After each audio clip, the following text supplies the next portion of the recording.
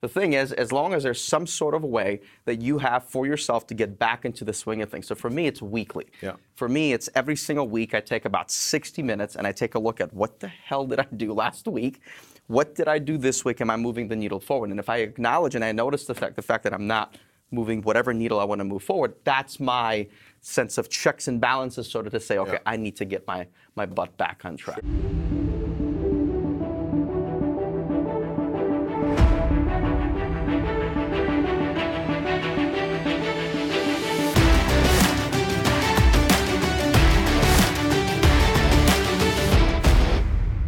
Hey friends, welcome to another episode of The Empire Show. I'm Bedros Keuilian, and this is an inside look.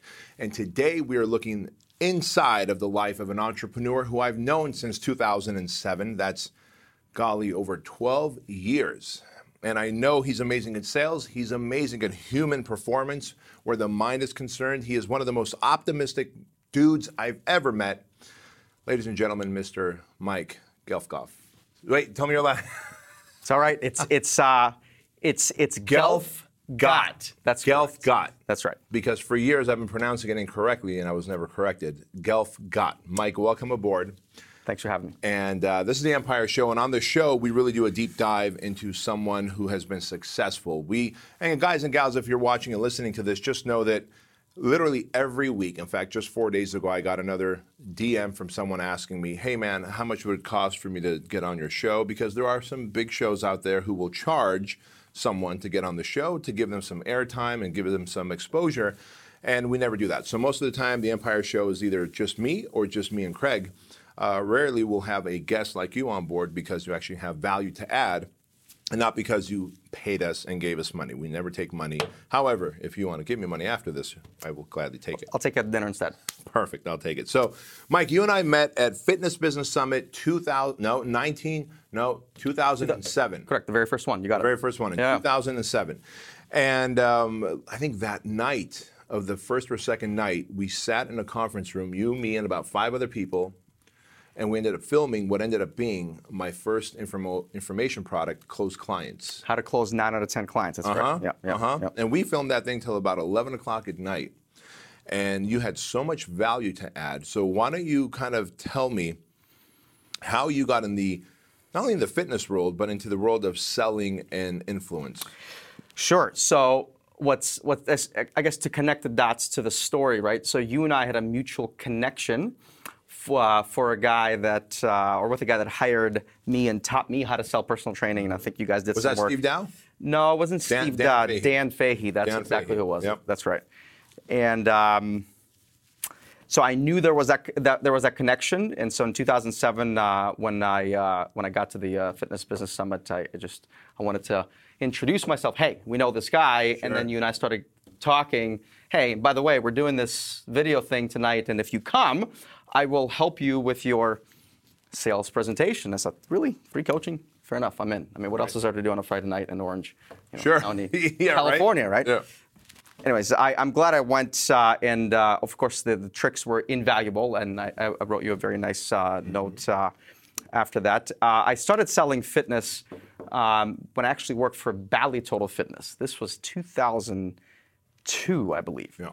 And what's interesting about Bally Total Fitness is you learn what not to do. Sure. You learn how... Give our audience an example. Not to sell. Well, I mean, listen, so I think anyone that's made it anywhere, it feels like in the fitness business, somehow has ties to either Bally Total Fitness or 24-Hour Fitness, right? So the point is, when you walk into my club, you're buying a membership. If I had to make you someone's cousin or not boyfriend, you'd have to, in order to get discounts, you either need to be a spouse of some sort, right, or a family member. A family member. The point is, it was one of those deals where you walk into the club, I closed the door to the office, it was a glass office, and you go after it. I mean, that's not proper, that's not humane, but boy, you get good real quickly. When I got really frustrated, and that's when I really started learning, is when I would sit down with someone and they didn't buy from me, and then my general manager, his name is Eddie, he's this 5'2" meatball, right, walks in, and in 5 minutes,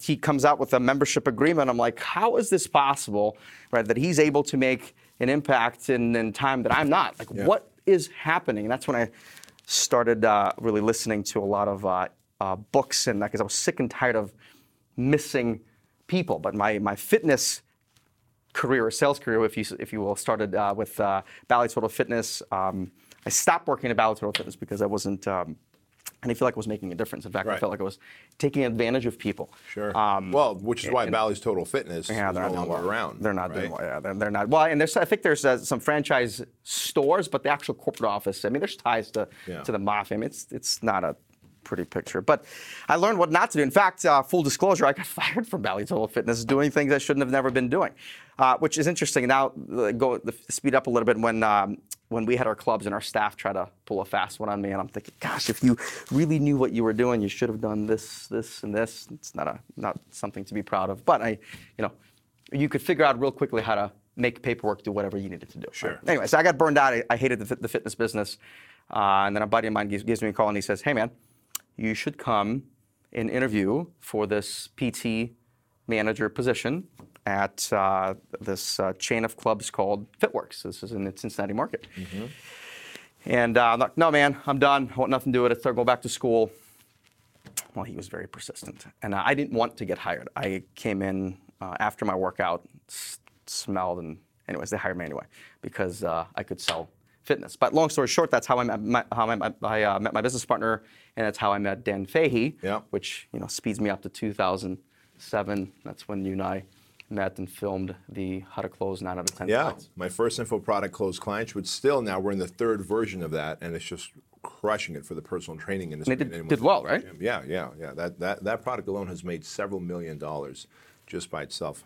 I'm excited. I'm looking forward to my check sometime. Right. It's in the mail. You didn't get it yet? Maybe I need to update my address. So, Mike, you and I have one other thing in common in addition to the fitness world and Dan Fahey, where we both kind of cut our teeth on selling. We're both immigrants to this country. Correct. Yeah. So why don't you tell me, everyone knows who watches and listens to the Empire Show, what my immigrant story is.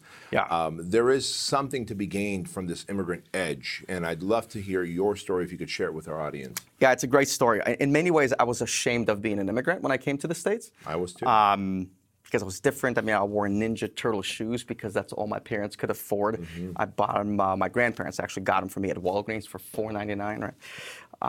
And the sole in the shoe is, I still remember this like it was yesterday. It hurt to wear because it was rubber. There was nothing that was preventing your foot to hit the rubber, right? And they hurt. Anyways. How old were you when you came to the United States? I was 11. 11. That's right. Yeah, it's interesting. So I was born in Uzbekistan. The capital of Uzbekistan is called Tashkent, which is where I'm from. It's a dark place, very, very dark place. Very dark place. I remember when I was 7, 8 years old, I would walk into my grade school and there was a life-size, larger-than-life poster of Lenin and Stalin from ceiling to floor. And again, the doors were just these old, massive doors where you open up and it's right in front of you, right? Yeah, and Uzbekistan, just like Armenia at the time, was occupied by the Soviet Union. Correct. Until hence Lenin and Stalin. That's right. Until '91, until the rebuilding of the perestroika, until that whole, which, who we know that it takes years and years and years to actually fully reconstruct the socioeconomics of a country and the whole politics of the country. Just because you go from once the rebuilding happened, that doesn't mean overnight all of a sudden it's a democratic. No, in fact, nothing for us changed at all. Right. The mob still controlled everything. Right. But I remember this is an interesting story. I remember when I was 6 years old. So we lived in a small communist town. And the way that it worked is your food was rationed, right?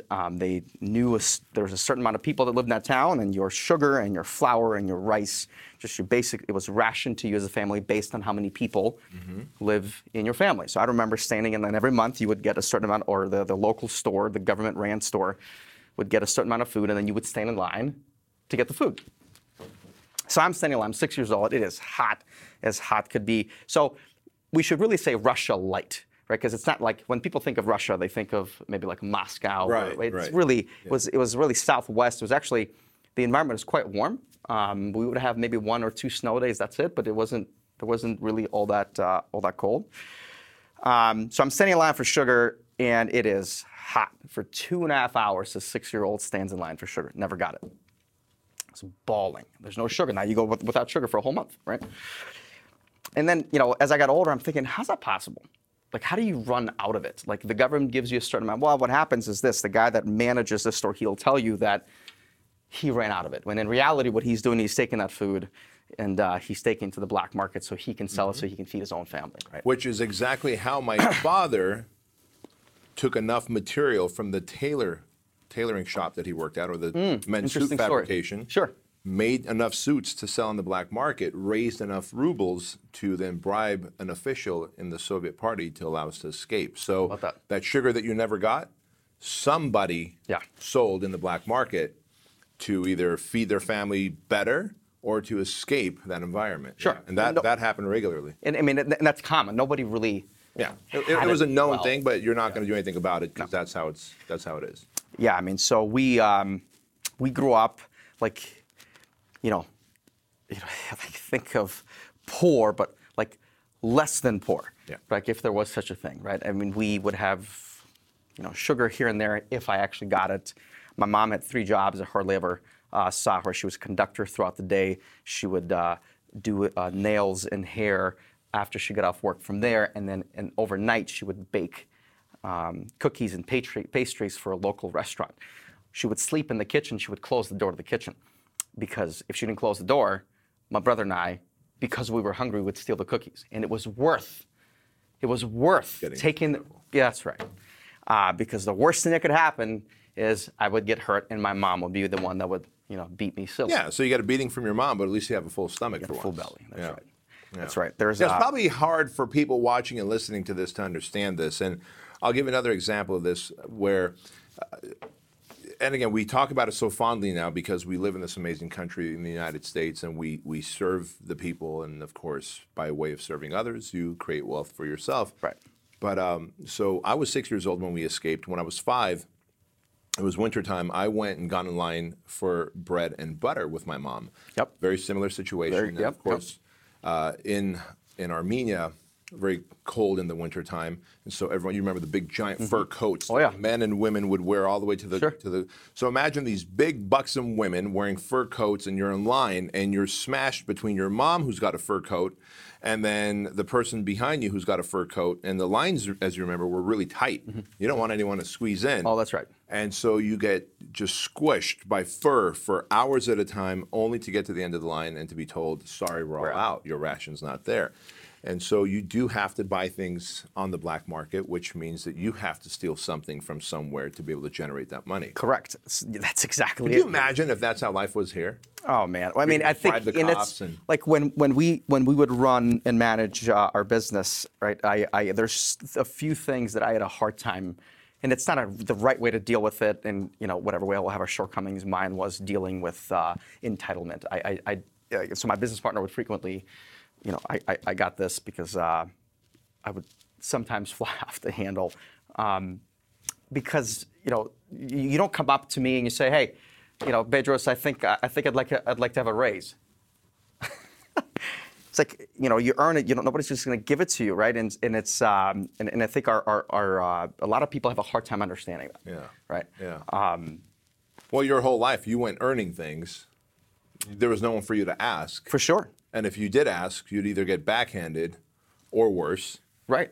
And so to think that someone would ask that of Right. you, yeah, I could see how And your parents, right? They do the best with what they got. My mom divorced my father when I was 2.5. I haven't seen him, since. And so my mom did the best with what she had, raising my brother and I in a very turbulent times in Uzbekistan.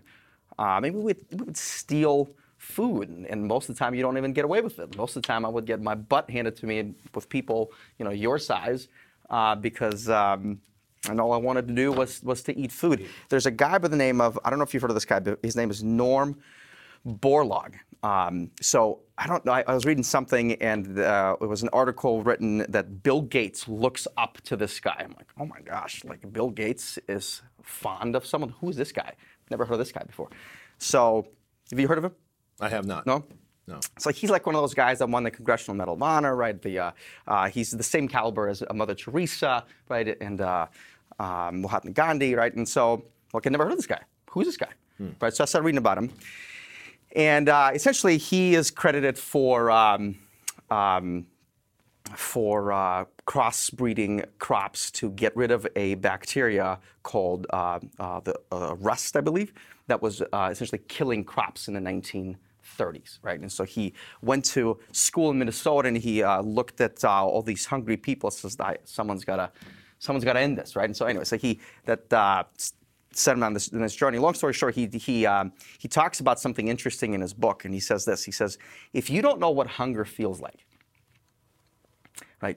Then if you don't know what hunger feels like, then you have no idea what it's like to be hungry. If you don't know what hunger feels like, right? Then you don't know what hunger. When I read that, I had to put the book down. Like, man, ain't that spot on, right? Because he's talking about how in the 1960s, 1970s, he partnered up with Monsanto, right, to help them come up with these super crops. And then, not everyone's a big fan of Monsanto and what they've done. I get it, but he talks about these people would rather die on a full belly and maybe live a short life because there's something in the crop. But at least, right, they had a full belly. I'm like, man, I get it. Yeah. It's easy for someone like you and I to understand. I get it because of where we come from. Yeah. So.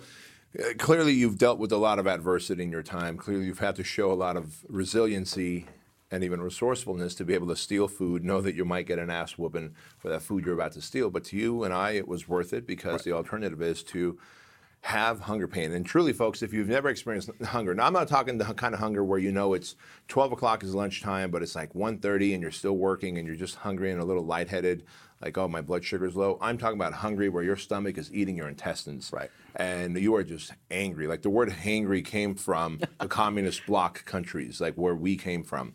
And I share that with you because perspective is everything. When you had, by the way, let me explain to you the kind of hunger where you can't just go to a restaurant, a drive-through, a Starbucks, order your fridge and find the solution. The kind of hunger where, fuck, I'm weak, I'm tired, it hurts. Yep. Now I got to go find or steal food. And there's like Tony Robbins talks about this, the difference between being resourceful and having resources, right? And so, like, people have all the resources in the world for them to earn whatever the kind of dollars that they want to earn, right? Or lose weight or gain muscle, whatever you want to do, there are resources. The question is, will you be resourceful enough, right, to get it done? And I think you've talked about this quite a bit. So when when you're truly physically hungry, boy, you get resourceful, right, real quick. John Berardi says something interesting about hunger. Hunger is not an emergency. I love that. It's not. Hunger is not an emergency until you get to a point where you get super resourceful. I know what it's like. You know what it's like. Yeah. So I think when you take that mentality in general, and the mentality is there's always a way. Like there's no such thing as something that you cannot do something. No, there's always a way. You will find a way simply because you were. That lesson in adversity of hunger translates into every part of your life, including relationships, to not take advantage of your relationships, to not take them for granted, because you need to be fed through love and relationships, which obviously you're married, you have kids, right? I have one, yep. Yeah, and translates into business. And you and John started one hell of a business together. You guys, at one point, before you started to sell them off, had how many Anytime Fitness locations? With 21 up until last year. We sold all 21 in one package to a guy, yeah. Yeah, 21 until last year. So someone might ask, well, wait a minute, I can't, and this isn't about, obviously you guys know that I'm the founder and CEO of Fit Body Bootcamp, so why am I sitting here talking about Anytime Fitness? Because the bottom line is, no matter what the business model is, there's always a solution at the end of building, scaling, and selling. Right. And so that's what you did, and let's kind of dive into that just for a moment. Sure. So what made you decide when Anytime Fitness was really hot and on fire that, hey, this is the brand that I want to go with? What did you look for as indicators? Yeah, that's a good question. So I was 21. Yeah. I was looking for a job. Let's just start there. Sure. My business partner, whom I met working for a company back then called Body of Change, which was contracted by FitWorks to help them get their PT off the ground, essentially. John was their general manager. I was the PT guy. We met a year later. That's something that he wanted to do, and a year later we opened up our club. But, he came up to me and he said, hey, man, you want to do this? I'm like, yeah, that sounds really good, Pedro. Sure. So, I mean, I didn't know what I wanted to do, right? I needed a job, and I liked my buddy, and it was always his dream. I'm like, sure, sounds good, let's do it. Well, now let me stop you there, because John obviously had a lot of options of people he can go to. Correct. Why does he choose to go to you? Why don't you explain that? What Yeah, about and you? well, he tells a really good story actually, and he says, you know what, because he works a lot, right? He'll go get in at 8 o'clock in the morning. He'll stay till 8 o'clock at night, Monday through Friday, right? And so, but every time he was there, I was already there.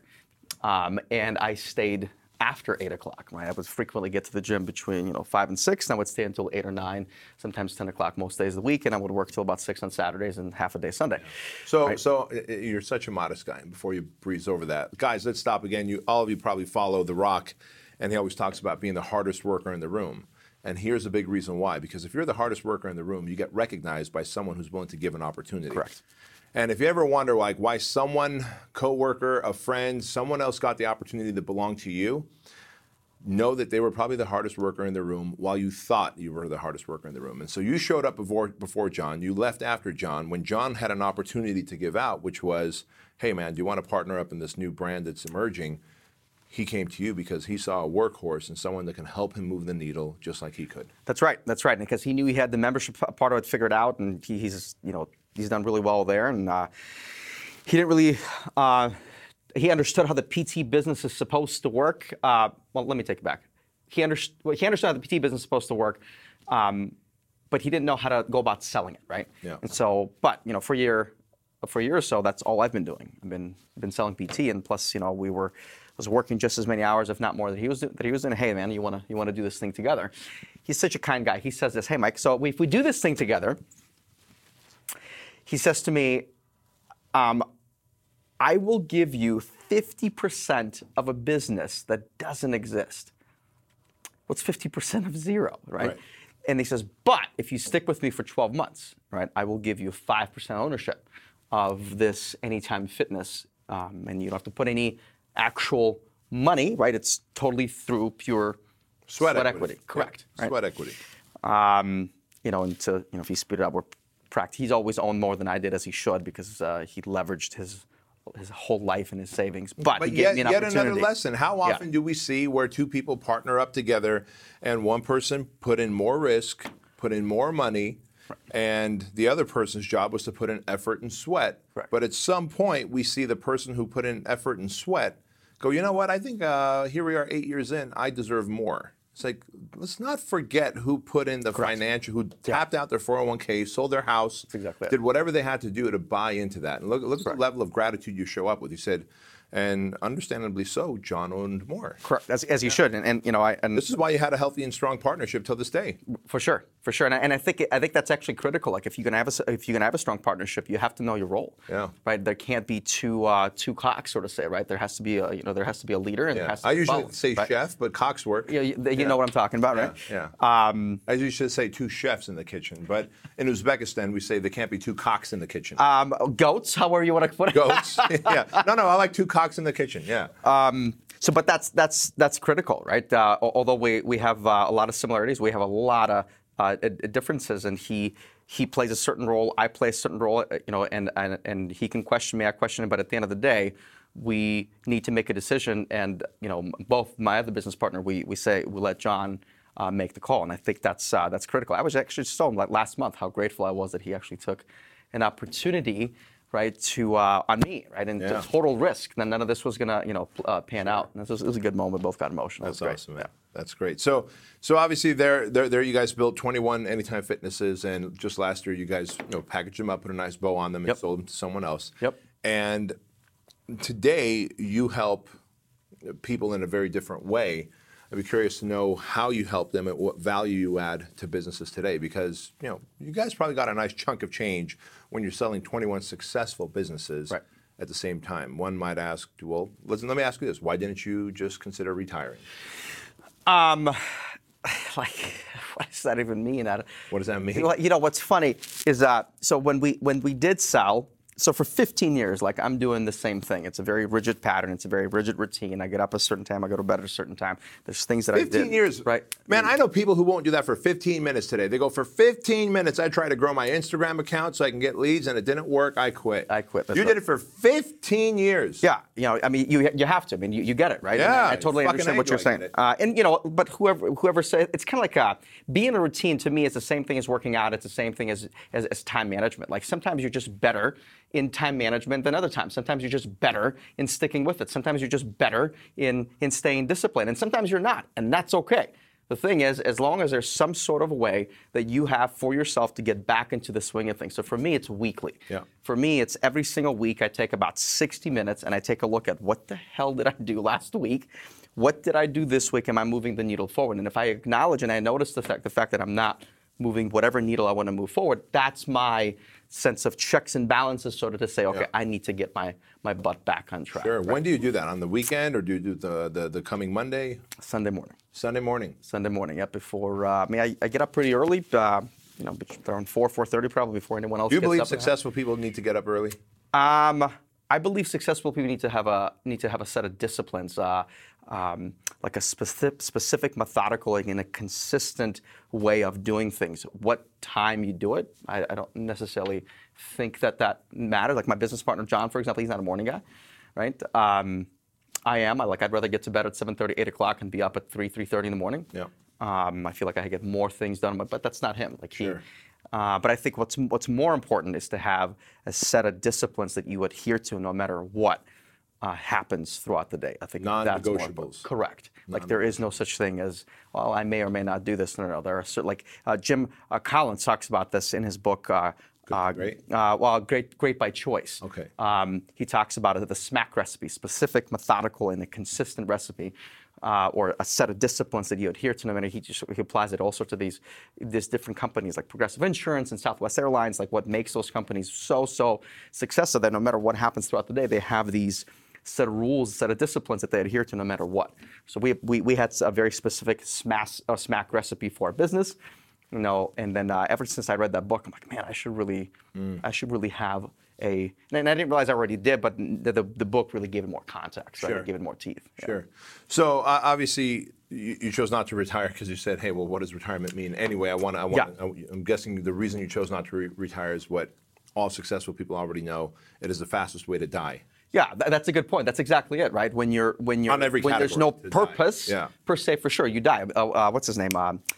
Viktor Frankl, right? Talks about it as in Man's Search for Meaning.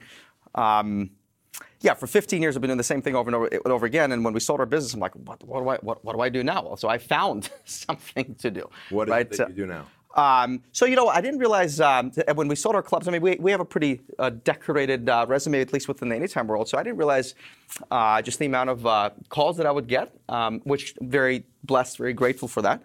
So I'm doing quite a bit of helping local franchisees. So Anytime Fitness, right? They're transitioning their business from convenience to convenience plus coaching, and they're some are doing a really good job. Some franchisees are not doing such a good job. They just need some help, right? Yeah. And so you're the facilitator of that. Correct. Yeah. So we help them transition essentially from convenience to convenience plus coaching, much like we did with our 21 clubs. Yeah. So let me ask you this: what is it about certain people? And it doesn't matter if they're a franchise or non-franchise. It could be that they ran business a certain way, then 2-3 airplanes hit the World Trade Center towers and the Pentagon, and all of a sudden the economy has changed, yet they refuse to pivot and change. So what have you noticed when you see these business owners? Some are willing to pivot and change to the new model, and some are resistant. And you said, you used some kind words, and some are having some resistance, and some they're having a hard time. What is it about the two sets of people? Yeah, I would say probably. Let's remove all filters and be. Yeah, I would probably say two things. One, I think it's the natural human fear, which is fear of failure, right? If I change, I might fail. Correct. And I think the other part of it is that they're not leveraged enough, as sad as that may sound. So, we had 21 locations. My name was on 17 leases. Do that math times 12 months times 5 years. Yeah. Right. Like there is just no question on is this or is this not? That's not even a thing. Like that, you don't, because if this wasn't going to work out, for example, I am effed for a long, long time, and I wasn't gonna put my family through something like that. And quite frankly, you know, John and I are in business together, and I told him I'll forever be in debt because he took me on as his partner, and like I wasn't going to allow that to happen. Are you kidding me? Like no flipping way. That is the ultimate leverage card for me, which is silly, even probably greater than my own family, knowing the fact that I have this guy that took a risk on me. There's no way in heck that his life is going to be messed up. Right, that you're going to let him down and, Right. and dig your heels in and say, we don't need to make this change. Yeah. I'm afraid of this change. What if it's the wrong change? Yeah, and so to me, I guess those would be the two things. I guess the bigger one would be they may not be, which is crazy because when you think about when I say they may not be leveraged enough, would be the biggest one. Like a lot of these people have leveraged their home, right? They're leveraged everything that they have, but that's not good enough because if it was, they would have done it, right? And Tony Robbins talks a lot about this, right? In his book, Creating Lasting Change, he walks you through how do you create a lasting change. Step one, get leverage. And so, gosh, if somebody isn't changing, they're not leveraged enough. Yeah, when right? you have a lot to risk, you're willing to adapt to change faster. It's like, what do you value more, right, than yourself to get through this change, whatever this change may be? And a lot of these club owners, I'm sure you see the same thing with Fat Body Boot Campers. It's a should. It's not a must. It's negotiating as opposed to like, no, this is the way forward and this is the way it is. Yeah. So I think one, because they're not leveraged enough, right? And I think two, they fear failure. Right, and I guess the third one would be, man, they don't grow, man. They don't, like, it's just stale up here. Like it's a. They're not growth minded. They're fixed minded. mindset. That's exactly a total fixed mindset, right? Ironic how we haven't seen each other for years, that we keep spitting out the same words and the same phrases, because success leaves clues, ladies and gentlemen. And you could see that we're breeding from the same books, from the same authors, from the same strategies, even though we haven't seen each other for years, right? And that's important for people to understand, that when we bring guests onto the Empire Show and you hear the same thing over and over again, it's not that, him and Tom Bilyeu and Ed Milet and all these people have colluded and said, this is what we're going to talk about on the Empire Show. It's because there is a formula, a recipe to success. And that recipe includes being growth-minded and being open to change and pivoting quickly when you must. So that said, when you guys left Uzbekistan with a lot of money and came to the United States with a ton of money. Correct. Yeah, it was, in fact, the whole street was plated in gold. Right. So it obviously wasn't, because anytime you're leaving a communist country or country that, well, you left when it was still 93 is when we left. So 91 so was communism had fallen. Correct. Supposedly. Yeah, supposedly. Yeah. And again, guys, with Armenia, it took well over a decade for the corruption to go away after communism fell. So I imagine it's the same there. You weren't allowed to leave with much, and it's not like you guys had much anyway. So I'm curious, let's go full circle and talk about what was your escape into the United States? Ours was, telling the Soviet government that we're just going to go visit my mom's sister in Italy, because Italy was communist sympathizers. We left during the communist regime. Of course, What year was that? We left in 1980. No kidding. I was 6 years old, and so my mom didn't even have a sister in Italy. Like, my dad just. But that's what you said. That's what we said, and of course we go to the American consulate. We say that we're political refugees. My dad is part of the Communist Party, and he doesn't want to be, and that we want to go to the United States and become citizens of the country and serve this country, which we do. And that's how we got here. So what was your avenue? Because people need to hear a story of like how well you have it if you're born here. Right, and it's an interesting story because you can't just say, I want to come to the United States, right? And so at least in 1988 is when we filed the paperwork. So my grandfather, my mom's father, had he divorced a lady, and then he married a different lady, right? And this different lady, Much younger, hotter. Correct, always, right? And then this different lady had a daughter that lived in Cincinnati, Ohio. So now that my grandfather was married to this lady who had a daughter in Cincinnati, Ohio, so this daughter called on her mom, who was married to my grandfather, right, to come to U.S. Yeah, right? they can sponsor you. Correct. Yeah. You can't, you have to have immediate blood family. You can't just say, I'd like to go to U.S., right? And then once my grandfather got to Cincinnati, Ohio, and he got situated, then he called on my mother. Yeah. That whole process took 5 years. Right? There was all sorts of paperwork back and forth, that had to happen. But before we could even leave, my mom divorced my father when I was 2.5. So we left when I was 11. So no communication with the guy for 8.5 years. Can't leave the country without his approval. Oh, interesting, right? So we had to meet him, and he had to sign off for us to leave. What interesting story? So we are on our way from Uzbekistan to Moscow, and then from Moscow you go to Cincinnati, Ohio, right?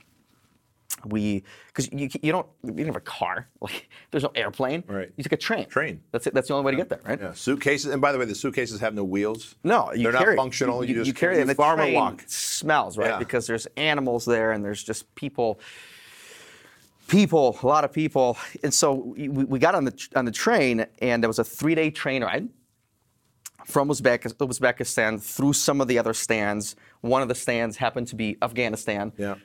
Into Moscow. So as we were taking this train through Afghanistan, the train was shot at multiple times. Thankfully, the train didn't stop. Sure. But that was interesting, right? You're on the floor, covering yourself while the train is being shot. And then when we came to the States, when we came to Moscow, it's the first time I had a banana.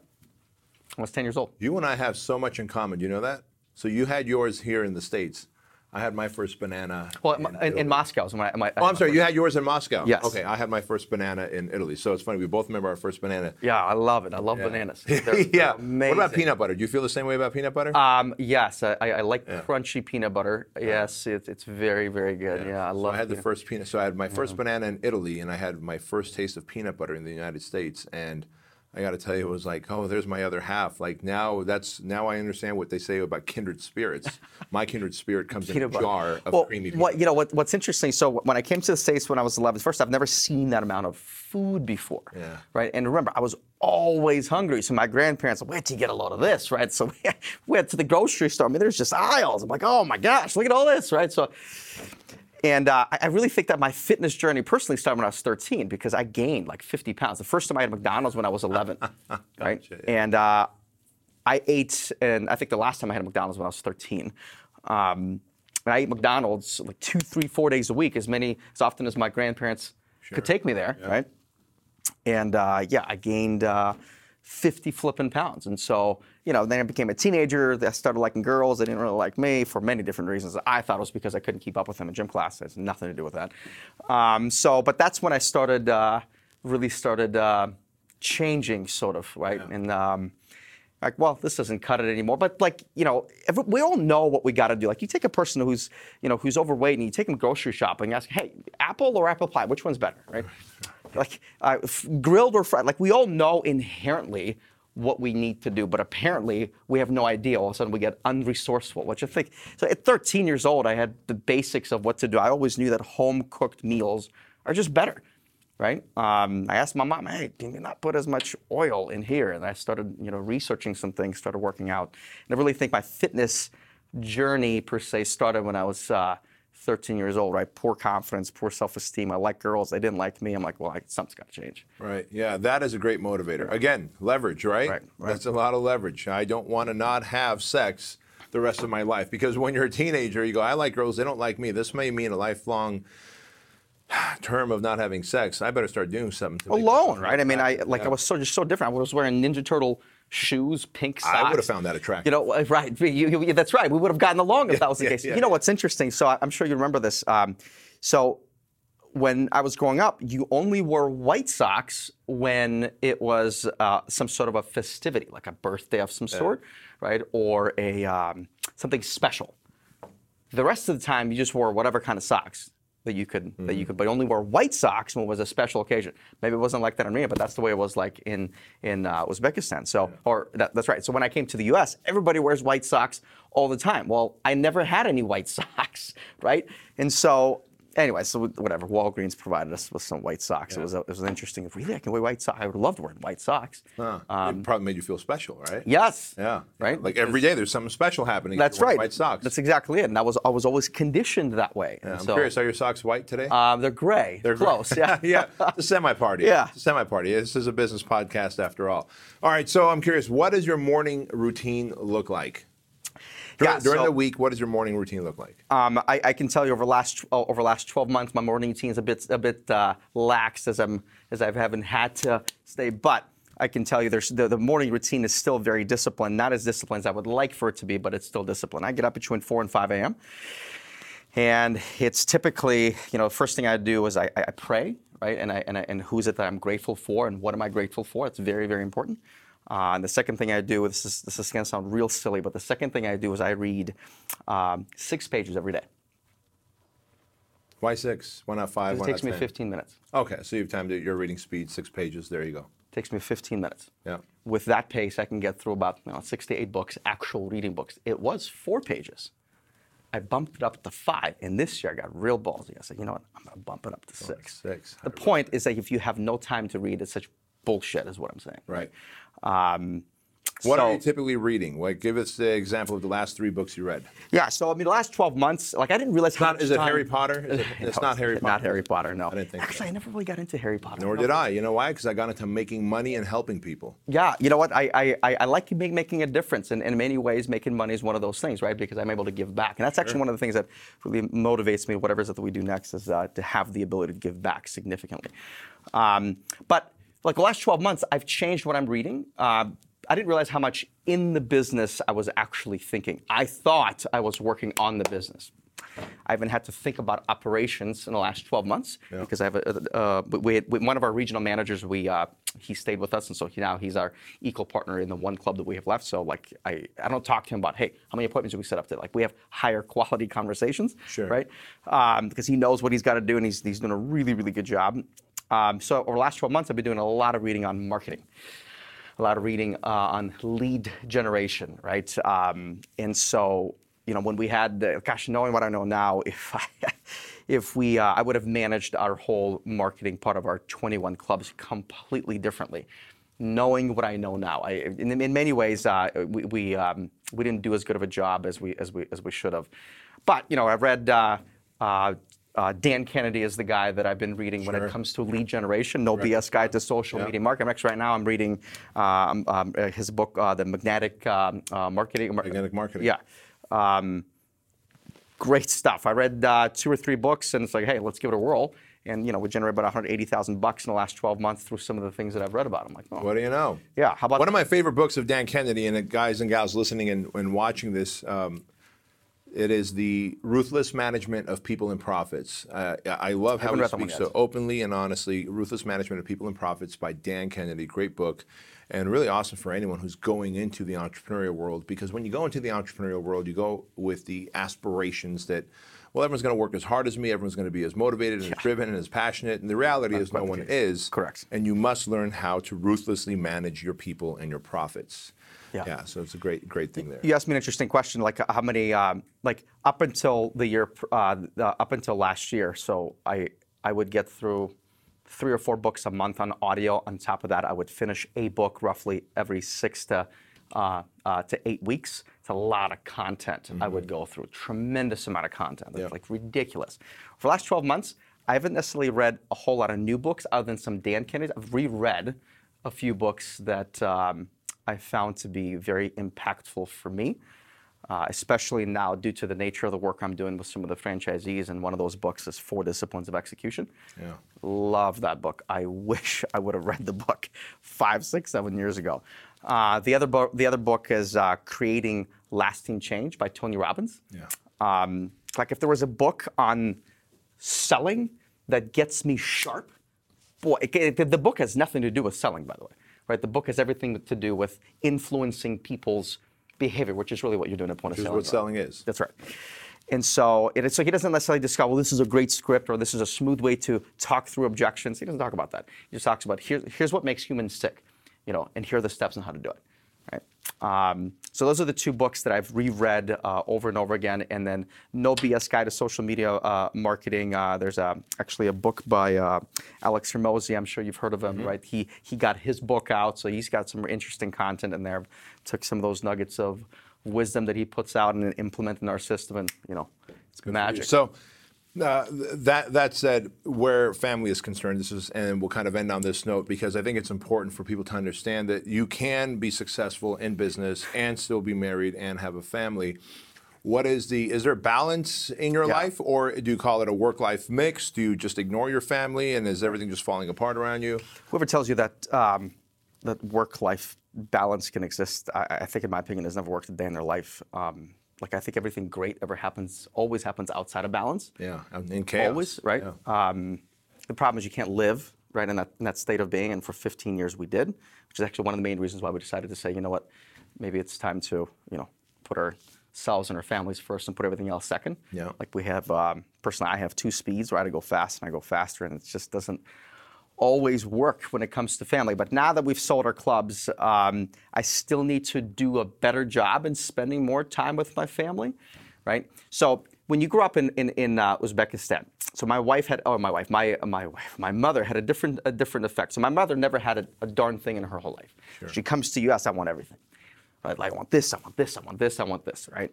Me, on the other hand, because I never had anything in my life, I had the opposite effect. I'm going to save, and I'm going to be so smart, and smarter than my mom ever was about money. So I have the opposite effect. I want to save, and I want to preserve, and I don't want to spend money unless we absolutely have to. And did we think about this? Is this spontaneous or not?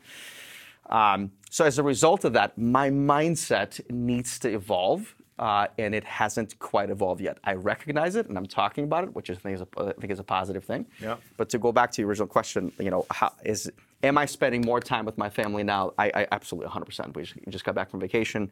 I need to do better, right? But I recognize that. Dude, how cool that you could have very easily just sold us some bullshit and said, hey, look, things are great, things are fantastic. My wife thinks that I'm the king of the house, and that's that. But the reality is, you're like, look, there is no real work-life mix or work-life balance. It is some level of mix. You're either fast or faster, which is what you are. And most type A entrepreneurs are cut of that cloth. And every day we have to make an effort towards getting better with our families, because the reality is we are programmed, coded, hardwired to just go, Right. to produce, especially when you come from lack, like when you haven't had, and now you have the opportunity to have, and you see all that's available to And it's that opportunity that gets me in trouble. Like, I just don't let it go away. Yeah, like, you don't let it pass. I just, like, if there is one, we gotta. Yeah. Why don't we? Why wouldn't we?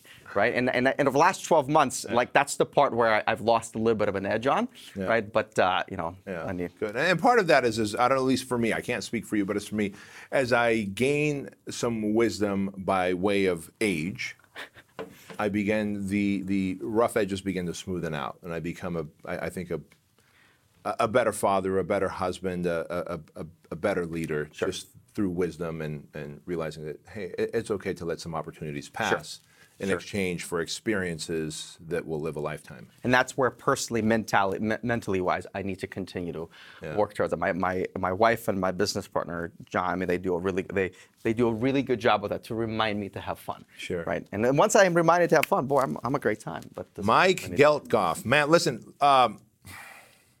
you have provided so much information, Mike, and you have provided so much value. I'm curious, if anyone wants to connect with you, learn from you, catch up with you, where do they go? Yeah, listen, shoot me an email. Would be I don't have a brand much like Bedros does, but I do. Shoot me an email. It's a mike.gelfgott@gmail.com, and Gelfgott is spelled Gelfgot. There it is. Mike Gelfgott. Thank you so much for spending time on The Empire Show. And ladies and gentlemen, thanks for watching and listening to this episode of The Empire Show. If you got a lot of value from this, and I know you did, do me a favor, take a screenshot, share it on social media. Be sure to tag me. And if Mike has a social media account, be sure to tag him as well. And of course, leave us a 5-star review, leave us comments. And as always, don't forget to tell your mama. We'll see you later.